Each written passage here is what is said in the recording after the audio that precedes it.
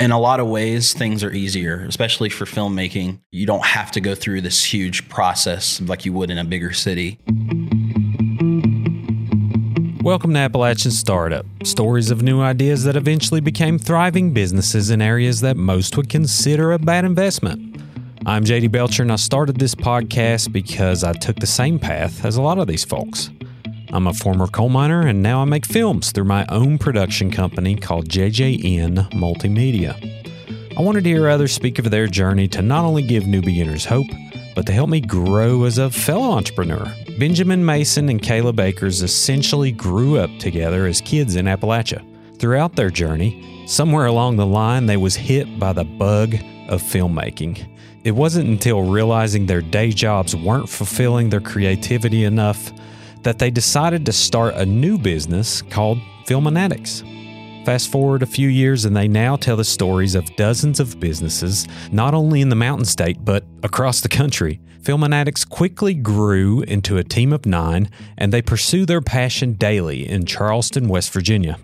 It's always a pleasure for me as well to get to talk filmmaking, so I really related a lot to Caleb and Benjamin's story with this conversation. Enjoy. I guess in a nutshell, Filmanatics is a video production company that creates films, that tells people stories, mainly businesses, and just helps convey their message, whether they sell a product or a service, and we just show that in a creative way. Right. Where'd you meet, Benjamin? Where'd you all meet? Actually, we met as childhood friends. Our parents knew each other. They were friends, and so I think we met at around 7 or 8 years old. So oh wow, we grew up making like short films and just playing around with cameras. And so y'all been doing this a while, like way back when. How did you coming out of high school? What was your goals coming out of high school? Like, was it the traditional path? Like everyone told me, like, man, you better go to college. If you don't go to college, you're up the creek, or, you better figure out, because I became a coal miner. I was a coal miner for 9 years. What was your path after graduating? For me personally, I didn't really, growing up, it wasn't really a thought to be, I guess we kind of played around with the idea of it'd be awesome to do some videos growing up, or we always thought maybe working for the news would be cool, just be anything to do with a camera, I guess. But really it wasn't taken real serious, doing video production until about, end of 2014, beginning 2015. I didn't really know what I was wanting to do. I think he had a few jobs, good jobs that he was doing, but I was kind of just, for me personally, I didn't have a plan really. I wasn't planning on going to college or anything. Just trying to find something that was good for me as make a living. Right. Yeah, I think for me personally as well, as I think for any college or any high school student, was get a good paying job. And so for me, I actually went into computer-aided drafting. Then I went to college for a year, got an associate's degree. And so I was more into like the engineering field just because I thought that was one of the higher paying jobs you can get. And so I didn't really think about entrepreneurship until after I kind of started that career. Yeah, you started your third business now, is that right? You started the CrossFit, and then you recently opened a coffee shop here in Charleston, right? Yep, that's right. Cool. So, when did you figure out, I can turn on a camera and make something and tell someone to pay for it? Was it a certain video you made and people were like, man, that was really good? Or did you kind of build that confidence over time? Speaking for me, we always, since we were making films for a long time, we had the little tape recorders that, obviously you have to edit in camera, and, they were trash. They weren't good at all. But for me personally, without him, I did a wedding for a friend, paid me like $200. That was my first wedding. They needed $300 because they felt so bad. I was like, I didn't really know what I was doing. I knew how to film and get certain good shots, but I didn't really know what I was doing. And when I look back on it, it was like, video kind of is not good. Right. But they loved it. So that family was like, man, you should be doing this full time or something. So but that was way before Filminatics even began. But I think at that moment, you kind of realize that, you might have something that people, even to us, if it seems simple and easy, to other people, it's impressive. Sure. Yeah. Yeah. And that's funny, which I have low self-esteem that I battle with. And, everything, I have a whole YouTube channel of just what would be considered awful videos, but I look back on them and I'm like, yeah, they were kind of not good, but it was fun developing. And I remember like, man, this was pure why I done these videos, this, why we made this short film, that had this slit throat effect that I just thought was amazing. And I worked days to perfect, there was just a beauty to it. And did you kind of feel the same way, Caleb? Like the climb up, did you enjoy the work you were doing, or did you kind of just, try to rush through it to get better? I think way before Filminatics, we made short films just because we love making people feel an emotion, whether it's like to feel joy and happy or to cry at a scene or something like that. We were more, I guess, excited to do things to impress people. Like, oh, wow, look, they get to see our film and see it put together and see a story coming from these young kids. And so we never really thought too much about, can this make money, until we were adults. And then we were like, is there a way that we can do this for a living? We weren't sure until we kept talking about it over and over and over. Did you have day jobs that you had to quit? Yeah. You did? Yeah, I had a few. I worked at Best Buy. When I quit to do, transition over to Filminatics, I was window cleaning. I had a few jobs that I was doing here and there. Did you have the revenue in place like before you quit, or was it kind of a leap? Like, I don't know, man. It was actually a very huge leap. For me, I was working for Jacobs Engineering, so I was making $50,000 a year. I had a wife, I had insurance. So for me, it was a really hard decision to make. But Ben and I kept talking about it. But Filminatics was kind of starting to take off because we were trying to have meetings and stuff with people. And we actually ended up having a meeting with, what was his name, Andrew, at Wendy's. He was like, dude, he was actually surprised that we didn't do it full time because it's for Filminatics. And he was like, God, you got to make the leap, or you're never going to like actually see how it's going to be fulfilled. And we just kept talking about it over and over and over. And eventually we made that leap. Just drove each other nuts. Like, man, let's just do it and see what happens. Yeah. I did the same thing. Like, I was a college dropout and I was making $90,000 a year as a coal miner. And, I quit to make awful car commercials for half the money and no insurance, which was a big deal for me because I'm a type 1 diabetic. And I had that same experience of like, man, you need to just stop running your mouth and acting like you know what you're talking about and just show people like, I actually know what I'm doing, So I had that same experience. So when you first quit, like, day one, you are self-employed. Did you come up with a plan, or did you kind of just wing it every meeting and figure it out along the way, or did you consult a business coach, or how did that work? We kind of just figured it out on our own. Thankfully, we had the internet to look for references to how to start a business and what to do. But the hard part was gathering that information and knowing what to execute on. And so when our first client, it was a free video for a pottery shop in South Charleston, because we started the business in 2015, but it was we didn't know what to do with it once we registered the business. So we were like, well, let's offer a free video because we had no experience. No one's going to trust us enough. So let's offer that to someone. So we did it for a pottery shop. And then after that first video, we're like, oh, okay.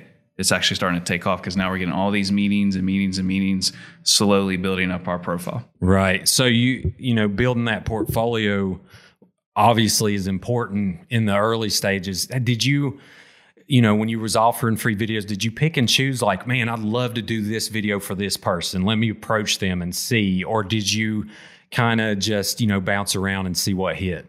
That's a good question because I kind of don't really remember how our thought process was at the time. I just know at some point we were like, because, we started the business, or we registered the business almost a year before we actually quit our day jobs. So during that time, we were trying to find clients.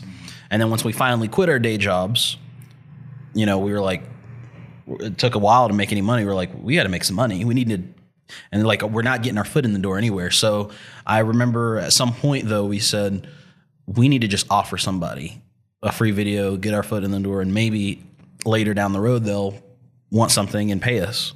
So that's kind of what we did. We approached a little small store in South Charleston, and they said, yeah. So it kind of just and that's all it. it took, really. I think that was probably the only video that we did for free. Because once I got our names out there and we started getting connected with like the Charleston Area Alliance, we started getting connected with people, and we started seeing the value of the video work that we did. You know, we obviously our price points were a lot lower back then, but we were slowly able to build that up. How did you know when to raise? Because I know with me, I get nervous when it comes time. You know, you're staying busy all the time, and you know, like I have to raise or turn people down. So how do you know when it's time to do that?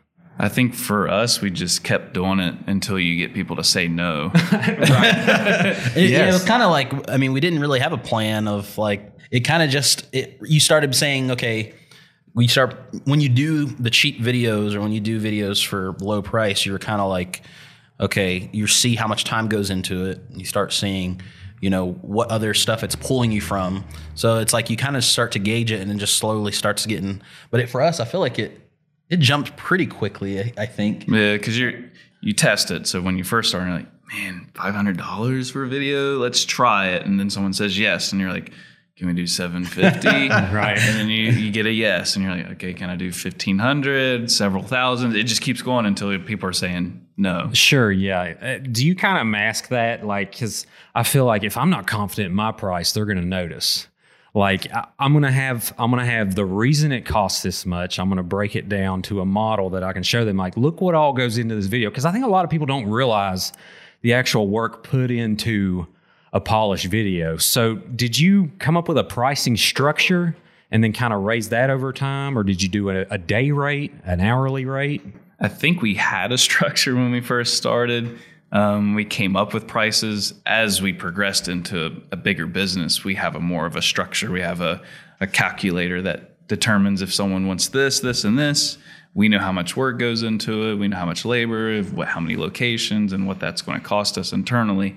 But when we first started, though, it's just you just got to pick a price and then learn from it, and then you can continue to make changes as you grow. Benjamin, like, do you all have a formula for how you do videos? Do you approach every video with like a scientific process, or are you trying to break the mold every time, or It does depend, I guess. We try to, based on what the customer wants or what they need. I think it also depends on our relationship with the client. Like if we have a continuous relationship with them where we're doing videos, very often for them, we might approach it a little differently.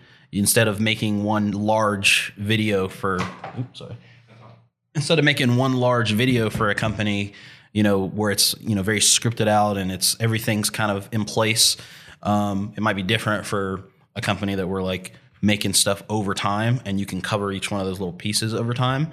Honestly, I don't know if there's a specific formula for every single time that we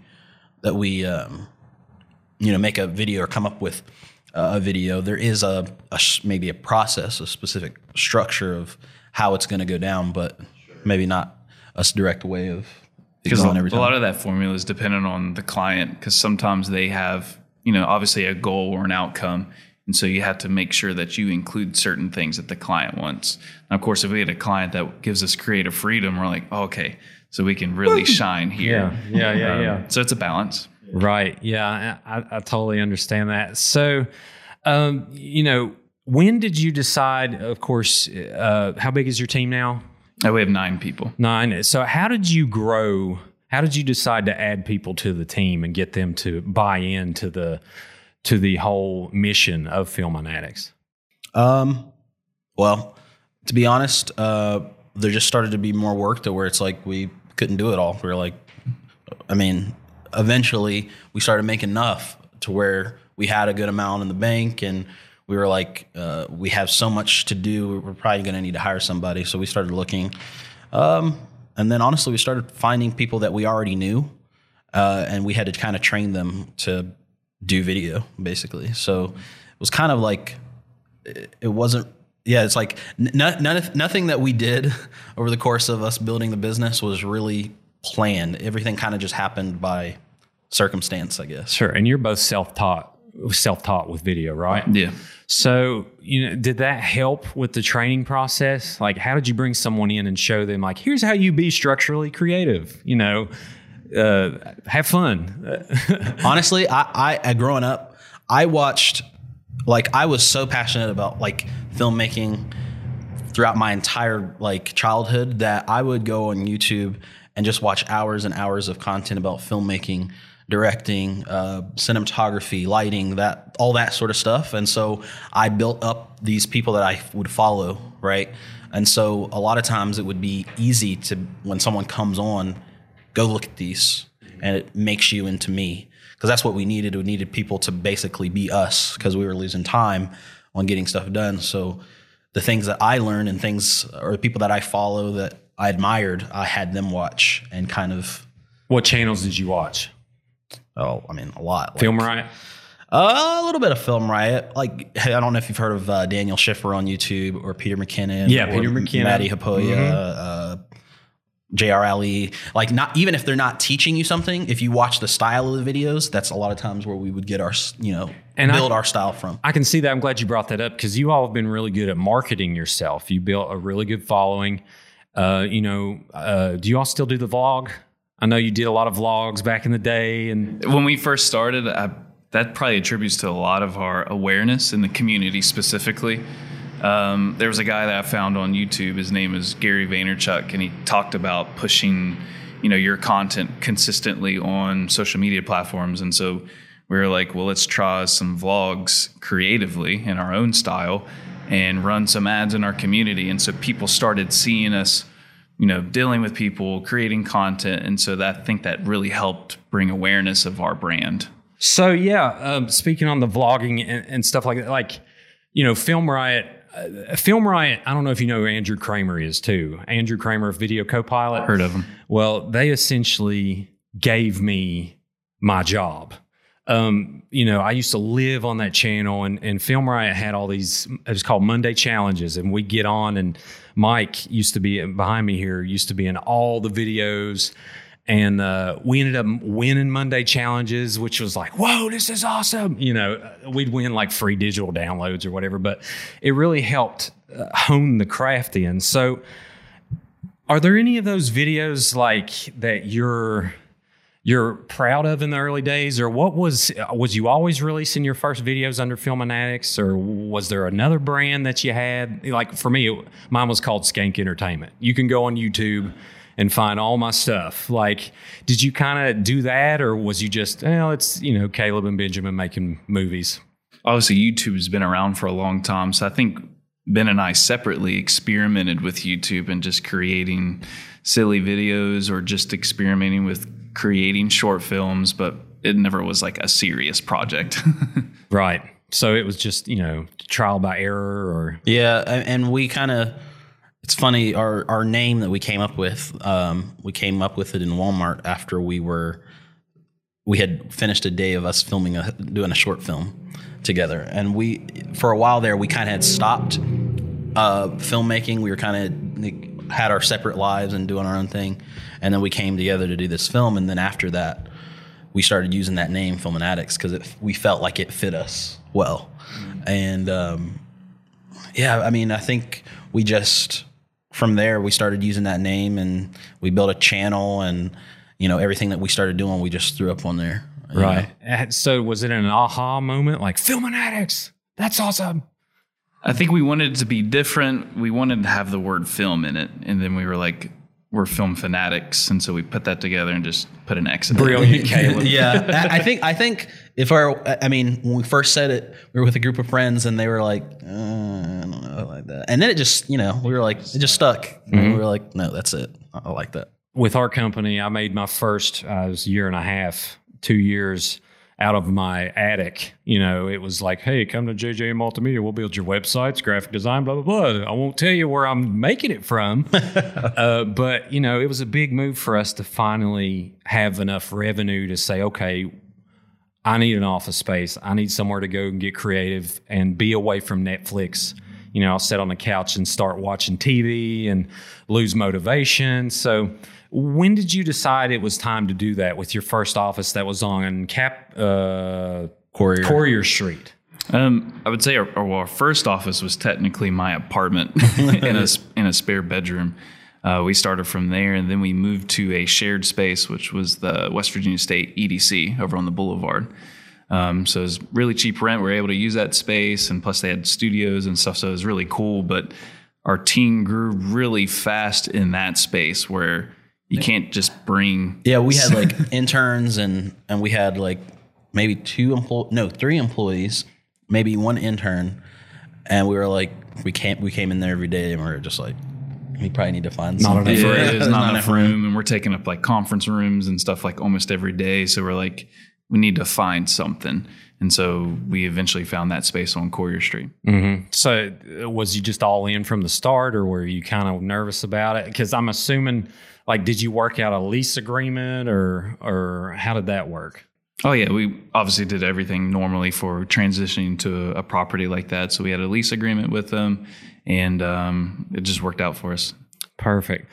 So structuring, pricing and everything like that, obviously 9 employees, you got to figure out, how everyone's getting paid and revenue. Like, where does your sustainable revenue come from? Do you have a lot of sales? Do you have a sales team? Do you have monthly retainers? How does that work? Are all of the above? Yeah, a little bit all of the above. I mean, we kind of knew from the early stages of the business that we're probably going to have a sales person at least to kind of control how money comes in when we get clients, how we get clients, someone to kind of handle that part of things, and then the other half of the team to handle the creative parts specifically. And it seems it took a while to kind of get there and to understand the structure. It's a lot of trial and error. But yeah, we've got right now we have a sales team who only focuses on the relationship with the client, handling the money, and then the other half that does the rest. So it's kind of worked out. What was it like? For me, I'm not a micromanager, but I want people to be better than what they can be, if that makes sense. It was hard for me to start handing over responsibility. So, when it came time, I imagine you have, a few people that shoot videos now and different editors and stuff. How did you train yourself to let go and keep that quality control? I wouldn't say it's easy, because sometimes you might expect an employee to be just like you, but they're not going to be like you. They're not an owner. And so they're not going to have that same drive, that same motivation. And so you kind of just have to be okay with letting go, at least partially, because you might be surprised after some time, 6 months down the road, they're like, oh, wow, they created something special or something that you never thought of. And so you just almost have to take a risk and be okay with letting go. Yeah, and I think we're still learning it. It's it's not necessarily that you're handing off there's certain responsibilities that somebody else can do. Those are easy to do, but when it's something that's kind of more difficult or more on a serious tone, then so yeah, and in the same aspect, it's pretty cool when you bring someone on like me and the guy who started. He's a web developer. He's a graphic designer. And he's also, he went to college and graduated summa cum laude in graphic design, did everything the quote unquote right way. And, in a lot of ways, he's everything I wish I was. But he claims it's the same with me. But we met in a closet of a Nissan showroom, and we sat back there and made, anything that the boss told us to make for 3 years. And eventually we quit our jobs on the same day. So it's always been easy for me to work with him. It's kind of like you two. It's kind of like, you're simpatico. You kind of have this vibe with this other person. Like, I know Benjamin. Yeah, I know it's going to be great because he's awesome. I know it's going to be great when Caleb does it because he's awesome. But it's kind of cool when someone else brought into the team, steps up and does something really cool. Yeah. So what was that feeling like the first time you noticed, maybe people can be like us? It is a kind of a cool feeling because especially if you knew them and they weren't into video at all or filmmaking, and then you bring them on, teach them, and then they develop this passion. I think that was my biggest thing is I don't even expect you to be skilled. I just want you to develop a passion for it first. If you develop a passion, you're probably going to research stuff off hours. You're probably going to do a little bit more to make yourself better. So that was really like my thing was if you develop a passion, I feel like you'll become more like us instead of learning, developing the skill first. Because I feel like that's what a lot of people do is I just need to be good. Well, for me, I was like, no, you need to be passionate about filmmaking. And yeah, it's a cool feeling to know that somebody is kind of doing the research on their own. You don't have to hold your hand, editing a video or, going to a shoot. They learn things on their own and they kind of do it. And I feel like that's partly because of us training them and giving them that passion. And the same aspect, like it's to the point now where I'm like, thank God, like I don't have to do something. It's just like, man, because our schedule gets so tight and you're running 15 places before you know it. You're shooting 4 days in a row, 16-hour days. And you're like, I've created a job. I haven't created, I got to figure out how to release some of this responsibility. Yeah. So I totally get that. Is there a certain video that comes to mind to where you were like, that really caught on? That was like, yes, now we got solid inquiries coming in. It's not people saying I have $150. What can you do for my birthday? It's actually, I run a nonprofit. I own a business. Here's our budget. Make us something good. Like, is there a certain time that you noticed that happening or has it been gradual? I feel like it's been a little bit of both. I think it has been gradual and, people even still, can be that way. No matter how good you get or how long you've been in business, I feel like people will always kind of be that way. But I know for me, when we did the video for Calvin Broyles Jewelers, I think that was one of the times where I was like, okay, yeah, I think we're doing something. I think people are noticing us because I feel like that one was like our highest viewed, or it might have been something else. I can't remember exactly.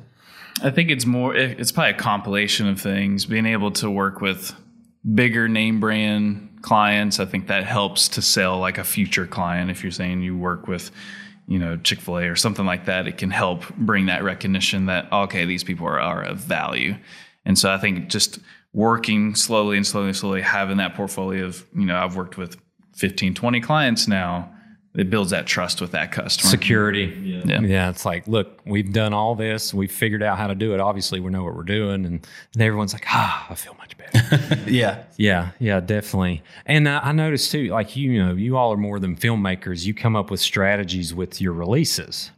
So who brought that to the table on like, we're going to release this video. Not only that, we're going to do it in a strategic way that we're going to do, whether it's a giveaway or it's some type of event that's happening. Like, did you come up with that early on? I think so. I guess like in particular, like with the City Spotlight videos that we do, that came from an idea that I was thinking of with like the news stations. They sell spots, and so for some reason that stuck in my mind with selling a spot within a video. And so I created the City Spotlight. I think Blake came up with the name, and that's just how the idea came about. I think just like he follows a lot of business people too, so a lot of what they say is we kind of implemented pretty quickly too. So that's probably where a lot of those ideas came from. Yeah, one of those people, if I hear something, obviously if someone else is having success with it and they recommend it, especially from entrepreneurs that have $500 million business, obviously something's working for them. And so I always have been like that with Ben, is like, let's just implement it, execute it. And if it doesn't work, we know it doesn't work. But if it works for us. Right. Do you all bring, are you both the same person, or does each of you bring a different variable to the table? Like, to me, just looking outside in, obviously you're both creative, but it seems like, Caleb is more of a business tech type follower, strategic. You're more on the creative, training type, relationship end. But is that wrong or no? I mean, it's pretty close because I've always said, like, no matter what, and this is, I've never said this to Caleb, but I'm the most passionate about filmmaking in the office. Absolutely. He is. Like, and so that's kind of, and I would say he's very much business oriented. And I think we're both, I mean, he obviously has to be a good filmmaker. I have to be a good businessman, but with our, we have two separate really good strengths. And so it helps kind of put it together a little bit. But yeah, I think that's kind of how we started operating at the early stages. Like, okay, you're going to be this person in the business. I'm going to be this person. So that way we can, take lead on, make it easier. And it kind of naturally happened that way. Right. I'm very envious with that because, I've been kind of which now bringing on Mike, I have, trained him up to be just my second hand. But Mike, he loves films. He knows what's good, but he's not a filmmaker. He doesn't, put his hand on the camera, doesn't, edit and things like that. So, you definitely need both because you can make the best film in the world, but if it doesn't get sold, you're back cleaning windows. You're back, in the what did you say you did? Engineering world. Yeah.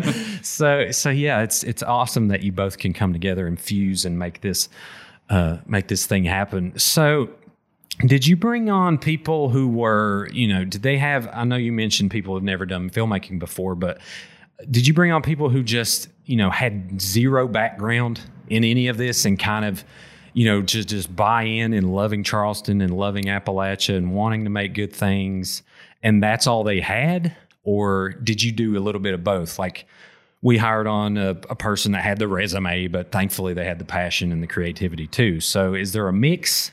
I think it's definitely a mix of both. Some had a little bit of film experience as far as like making their own short films, and then some had zero experience. I think the biggest thing with hiring people, I think Ben could agree with this, was the personality and if they can connect with the team as a whole. If you have one person in there that doesn't connect well with anyone, it makes it very difficult for that entire team to collaborate and grow as a whole. Right. I can totally see that. So, where is it at now? Like you're in you moved to Capitol Street, right? Yeah. In your new office. What's the goal this year when did you say you started? 2014? 2015 is when we registered it. 2015. Yep. So now 2019, 4 years later, obviously you got over the 2-year hump that they say, all of you are doing well. Caleb's over here, opening every new business in Charleston. How do you juggle, opening these new businesses and still doing, originally what you loved? I would say if I was doing this on my own with each of those businesses, I wouldn't be able to do it. But having partnerships definitely is key for balancing. You got to have work-life balance. I can't work 200 hours a week. So right. I have to, those partnerships and developing those relationships with people helps with those businesses to be established and created. Mm-hmm. Yeah. And I think as far as like what the business, like where it's headed, it's, we always try to find new ways of bringing in revenue, trying to grow. Sometimes that can be hard, especially when you've hit, that at some point they say you're going like this and you start to kind of be the same. I think we try not to be that. We want to always be changing something. We want to always offer something new, work with different people. So I feel like it's always changing. Right. And the corporate structure, we'll call it, of Filmanatics, like what does the team structure look like right now? I guess you would say it's me, Ben, are obviously the majority owners. We actually have a small partner. His name's Blake. He's mainly on the creative side. And then we have just the creative team and sales team. That's the structure, basically. Yeah, we've got 3 people who really, or technically 2 people who are really into sales, along with Caleb kind of looking over them. And then there's 1, 2, 3, 4, 5 of us on the creative side, and then we have 1 production manager, and the production manager is definitely. Oh, I'm jealous. that saved us a lot of headache, because we realized we're like, man, it was very tiresome to like try to figure out locations and actors, and we're up at like 10 o'clock at night trying to figure out what we need for the shoot the next day because we forgot something. Because honestly, we'd have shoots like every day of the week. There was a time where we were so busy. And it's easy to forget things, it's easy. And it'd be like late at night, we'd be like, do we have a whatever it is? Do we have an actor? Do we have the location for tomorrow? And we'd all be like, oh no, we didn't get that. And so that's when we were like, we need somebody to like take Keep control us of on that track. specifically. Yeah, I totally. Did you start feeling, in the beginning, it's like, oh, I'm doing something cool. I'm starting this place in a place that no one said this was possible. It's like I'm a magician, and then you figure out like I'm growing anxious like every day, like anxiety. Well, for me anyway, anxiety continued to build, and it still is. Like we've had a huge 2 weeks, just hectic. And I'm starting to feel anxious and starting to figure out like, man, you got to get this stuff in check. So did y'all feel that, or were you just cool as a cucumber the whole time? No, I mean, there's definitely times of stress. You're anxious. I mean, that's definitely gonna happen. I don't know. I mean, I think we've had quite a few anxious moments. Yeah. You ever Stressful deleted moments. anything accidentally? Oh my goodness, that's the worst. Wait, what did he say? He said deleting. Oh, deleting yeah. anything. They were like, oh, that SD card had this drone footage on it, and I think I just wiped it clean. Yeah, I literally not too long ago, maybe a few months ago, I was dumping footage on a drive, and we have multiple SD cards because we need to have, we just need to have multiple SD cards, and I was dumping one. And when I put it into I thought I put it into a spot that we say this are the cards that you can dump, but I didn't. And I forget how I did it, but I put that card in a can, or I picked up another card thinking that was the card that I just dumped and formatted it, and I've done the same. Lost the whole thing. Yeah, thankfully it was something like it wasn't an interview. Like it was something that I could save and be like, I can do without that. Yeah, Right. That's usually the best time, the best thing to lose if you lose anything. Right. So, all right, talking about stereotypes. One thing that I knew I wanted to do and why, we're never going to leave Wyoming County. Our home base is always going to be there. I grew up in McDowell. I want to definitely change the game on what people think is possible around here. So do you guys kind of have that same vibe when it comes to what you do? How do you change the narrative of West Virginia? I knew when we first started, there definitely was a negative narrative. I think there's still a little bit there, especially for Charleston specifically, like it's a dying city, or young people leave, or you can't be successful with a business. I think the way to change the narrative is just action and proving that it's not right, to prove against that narrative. And so I think that's what we pushed for, maybe not so much on purpose, but we wanted this to succeed, and we were going full force to make it succeed. And I think with that drive, I think it's what helped us. Yeah, growing up, I felt alone in filmmaking. I don't think there was a lot of people who cared for it. Like all of my friends I grew up with definitely didn't. But I remember when we first started, we talked about man, we wish Charleston had a good filmmaking community, or we wish that people were interested in, making films, doing, photography. And maybe there was a little bit, but I feel like, here recently there has been more people who have come out who love doing, filmmaking or, video, whatever. I'm not saying that we necessarily contributed to it, but I feel like it has, since that has been, more prominent in Charleston, and since, there has been more of a video side of things in Charleston, I feel like that has kind of motivated us and helped the business too. Having other people who kind of share the same passion. Did you have, I was a coal miner, and when I told all my buddies at work what I was planning on doing, they were like, what are you talking about? What? Yeah, they thought oh yeah, you getting together with your friends making a little movie. That's cute. You know?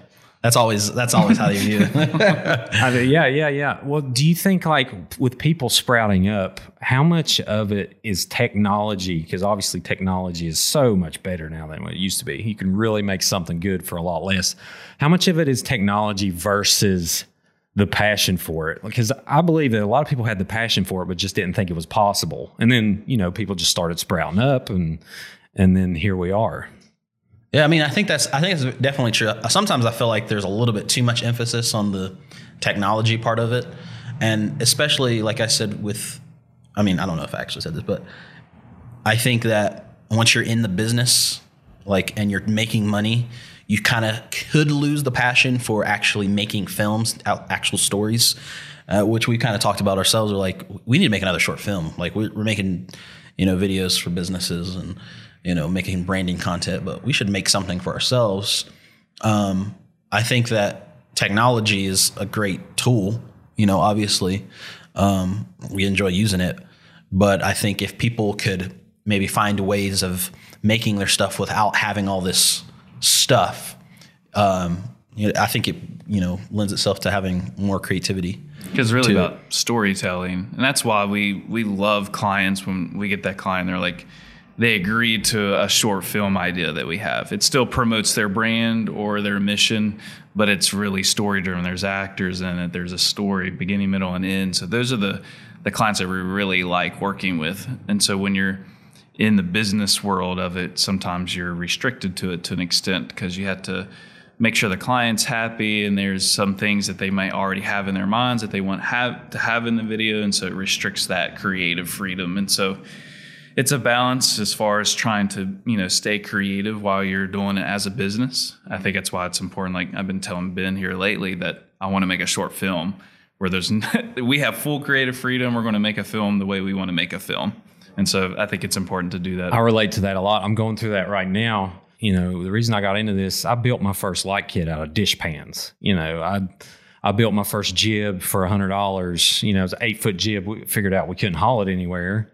But still, I was proud of it. I figured out how to do it online, and I could do that. I built my first shoulder rig, and just I had some pretty ghetto rigs back in the day. I built mine out of PVC pipe and sand. I think we used some PVC pipes and stuff. Yep. And it looked pretty cool. I put little bicycle handles on it and did the whole thing, painted it. Yeah, black it out, make it look legit. Yeah. So that's, to me, that's what it's all about. Like getting that, you feel that burning inside of like, man, I think this is going to be really good. Back then it wasn't. But to me, it was. So that's the main thing. Like, yeah, I got 78 views on YouTube or whatever. But that's what I want to get back into also. Now, granted, I love client work. I love when something comes together and, it don't rain for 4 days straight and you got to get all these shots outside and things just fall together and all that stuff is great. But yeah, that's, the passion of it. So how do you pitch that to a client? Like they come to you and like, well, I want to sell these, I want to sell these flowers. And you're like, ooh, I have this awesome idea that involves all this storytelling. How do you pitch that to somebody that you may or may not know will go for it? What we've noticed here lately is if we're going after a potential client and if you understand what they're selling or what they're doing, gather that information. And we usually try to brainstorm an idea ahead of time, especially if you really have a really cool idea for them that you want to do for them. And so if you brainstorm it and you're convinced that story is going to work, you need to be confident when you convey that to your potential client. Because if you're passionate about it and you're like, imagine you see this scene, and then at the end it's this, and it's a huge climax, they're going to be passionate about it as well. And so that it makes it easier to sell that idea. And honestly, not a lot of clients get certain things when you explain it to. Like they don't necessarily get it all the time. So it can be hard to kind of convey like what you're trying to say, like, or to make them envision it. Sometimes they say no. Sometimes they say yes.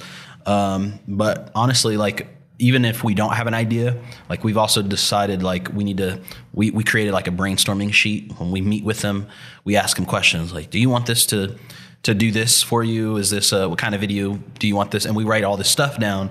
Then when we have all that information, then we go back as a team to figure out some cool idea. Thanks for bringing that up. How do you convey that? Because, I get lost in my own head and I'm like, you know what I'm trying to tell you. Like, why are you acting like you don't know this is going to be the best thing ever? Like, do you storyboard? How do you put it out there for them to visually picture it?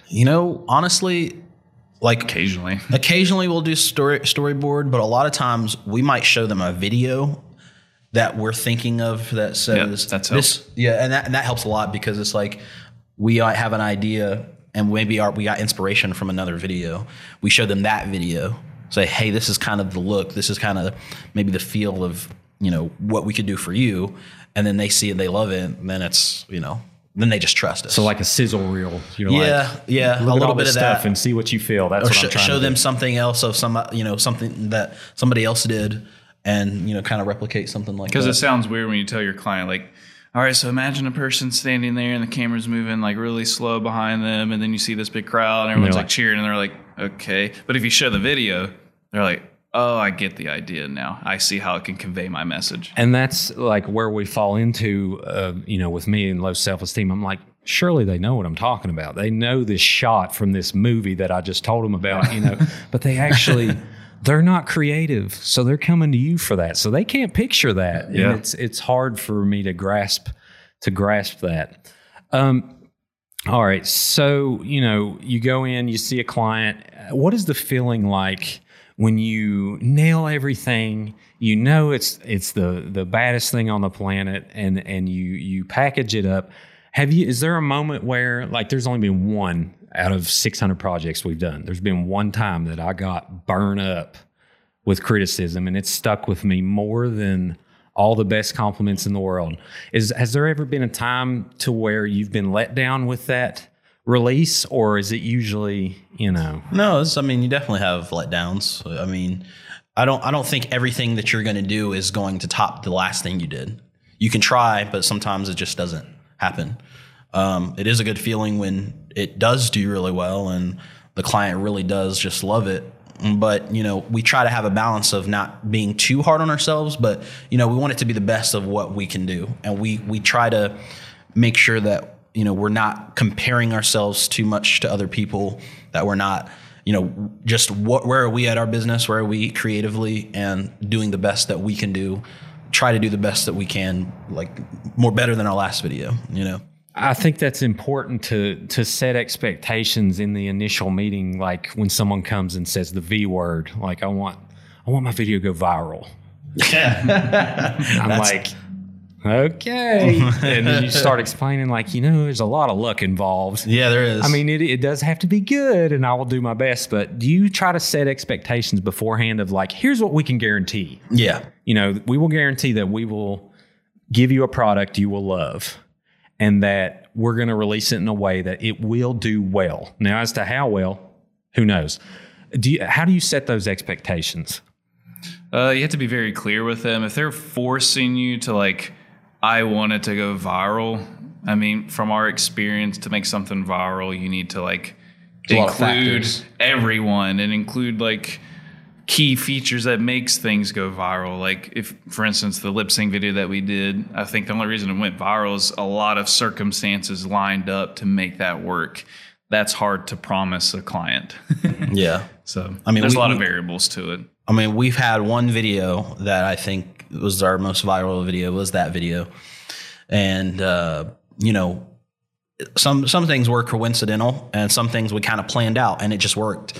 But a lot of times, you making something go viral. And then the word viral, what does that mean to them? Like viral might be millions and millions of views, and viral to them also could just mean a couple 100,000. So you also have to kind of ask, like, what's your view of viral? There's different tiers. I call it county viral, state viral, that kind of thing. Yeah. And I think you brought up a good point, Caleb. It depends on who's in it. I think where a lot of people miss the mark when they do production is they don't involve the community. Because I think a lot of businesses, especially local businesses, they want to see West Virginians in there. They want to see people they know. They want to hear stories that they relate to.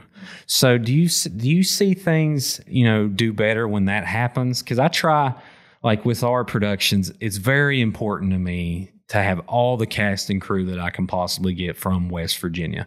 It's just how I am. It's worked out a lot of times. Sometimes it's, I probably could have done something better.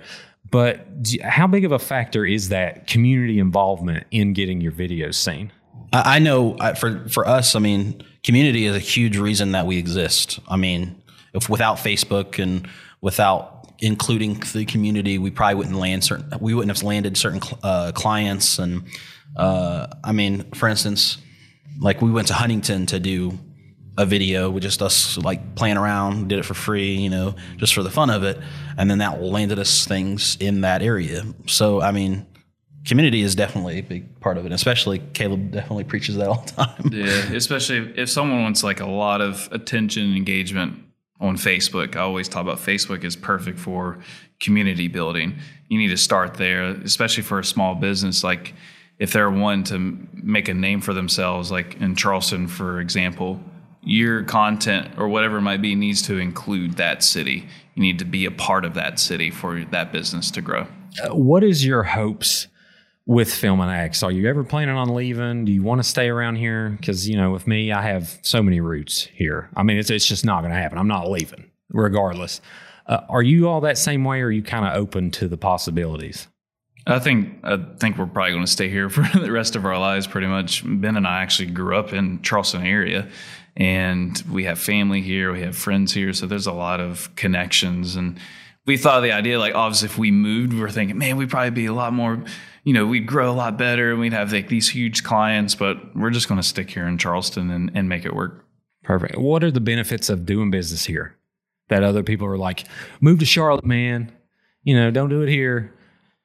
Things are easier. In a lot of ways, things are easier, especially for filmmaking. You don't have to go through this huge process like you would in a bigger city to make something. People are, closer. Everyone kind of knows each other, so it's easier to kind of get recognized.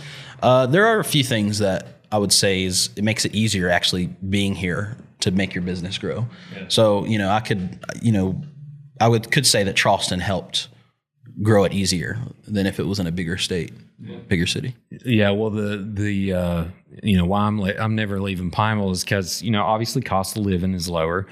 I've found that, we bring clients to us like in Wyoming County, and it really, with technology the way it is, like you don't have to leave. Just find the businesses you want to get, map out a plan to get there and get in front of them, bring them to you. And then I think people, that's, the main question we get is when someone stops by is, hey man, do you print stickers? We get that all the time. They're not even sure what we do. And I take that as a compliment. I'm like, man, that's really cool. Cause we'll get high school kids on message and be like, I didn't think this was possible here and stuff like that. So it's really important to me. What would you say, with each of you, can do this and we'll wrap up with it because I know you got to leave, Caleb. What would you say to an Appalachian kid who's in middle school, who's, got that eye for editing, which you know what I'm talking about? It takes a certain person that can feel something and make it good. What would you say to them on why, like, hey man, you don't necessarily have to go to film school. You don't necessarily have to leave to do this? I'll just tell them to just practice, keep doing it. And for like years, I think some people, they want to be good immediately. And so I think that's sometimes can make people stop doing their craft or hobby. But I would just say, just continue to practice, put your knowledge or put your passion into, actually doing something, making a film or just editing something. And are you talking about like if they're an editor, they can do this as a career? If they have a love for filmmaking and they think they have to leave to continue that and to be able to do it for a living. I would just tell them like they have the internet, they have YouTube, all the knowledge is there. It's just a matter of, can you take that knowledge and start practicing it? And I think that's really what helped us we learned everything from YouTube and practicing like constantly over and over and over. And so I would say if they desire or want that to be an opportunity for them in the future, just keep practicing it, learning it, and then connect with other people, especially if they have a weakness and say for business. Connect with a friend that has that mindset where they can, they have that business mindset or financials or whatever it might be, so that they can make that into whether they want to be a business owner or they can develop connections with agencies or whatever it might be so that they can pursue that career full time. Collaboration. Benjamin and Caleb, I appreciate your time and motivating conversation. I'm happy that we're all able to stay here to tell some good stories while paying the bills and doing what we love. You can find out more about FilmNatics by visiting their Facebook page and YouTube channel. You can also find them at filmnatics.com if you would like to check out their portfolio and acquire their fantastic services for yourself. Appalachian Startup is a bi-weekly podcast, so be sure to check back for more stories of entrepreneurship. Like us on Facebook and Instagram, and support the show by grabbing a sticker from our online store at appalachianstartup.com. Review our podcast on Apple Podcasts and SoundCloud as well. We are on Patreon. You can support the show there and allow us to showcase more businesses in Appalachia. Stay tuned for more stories of underdogs on the rise.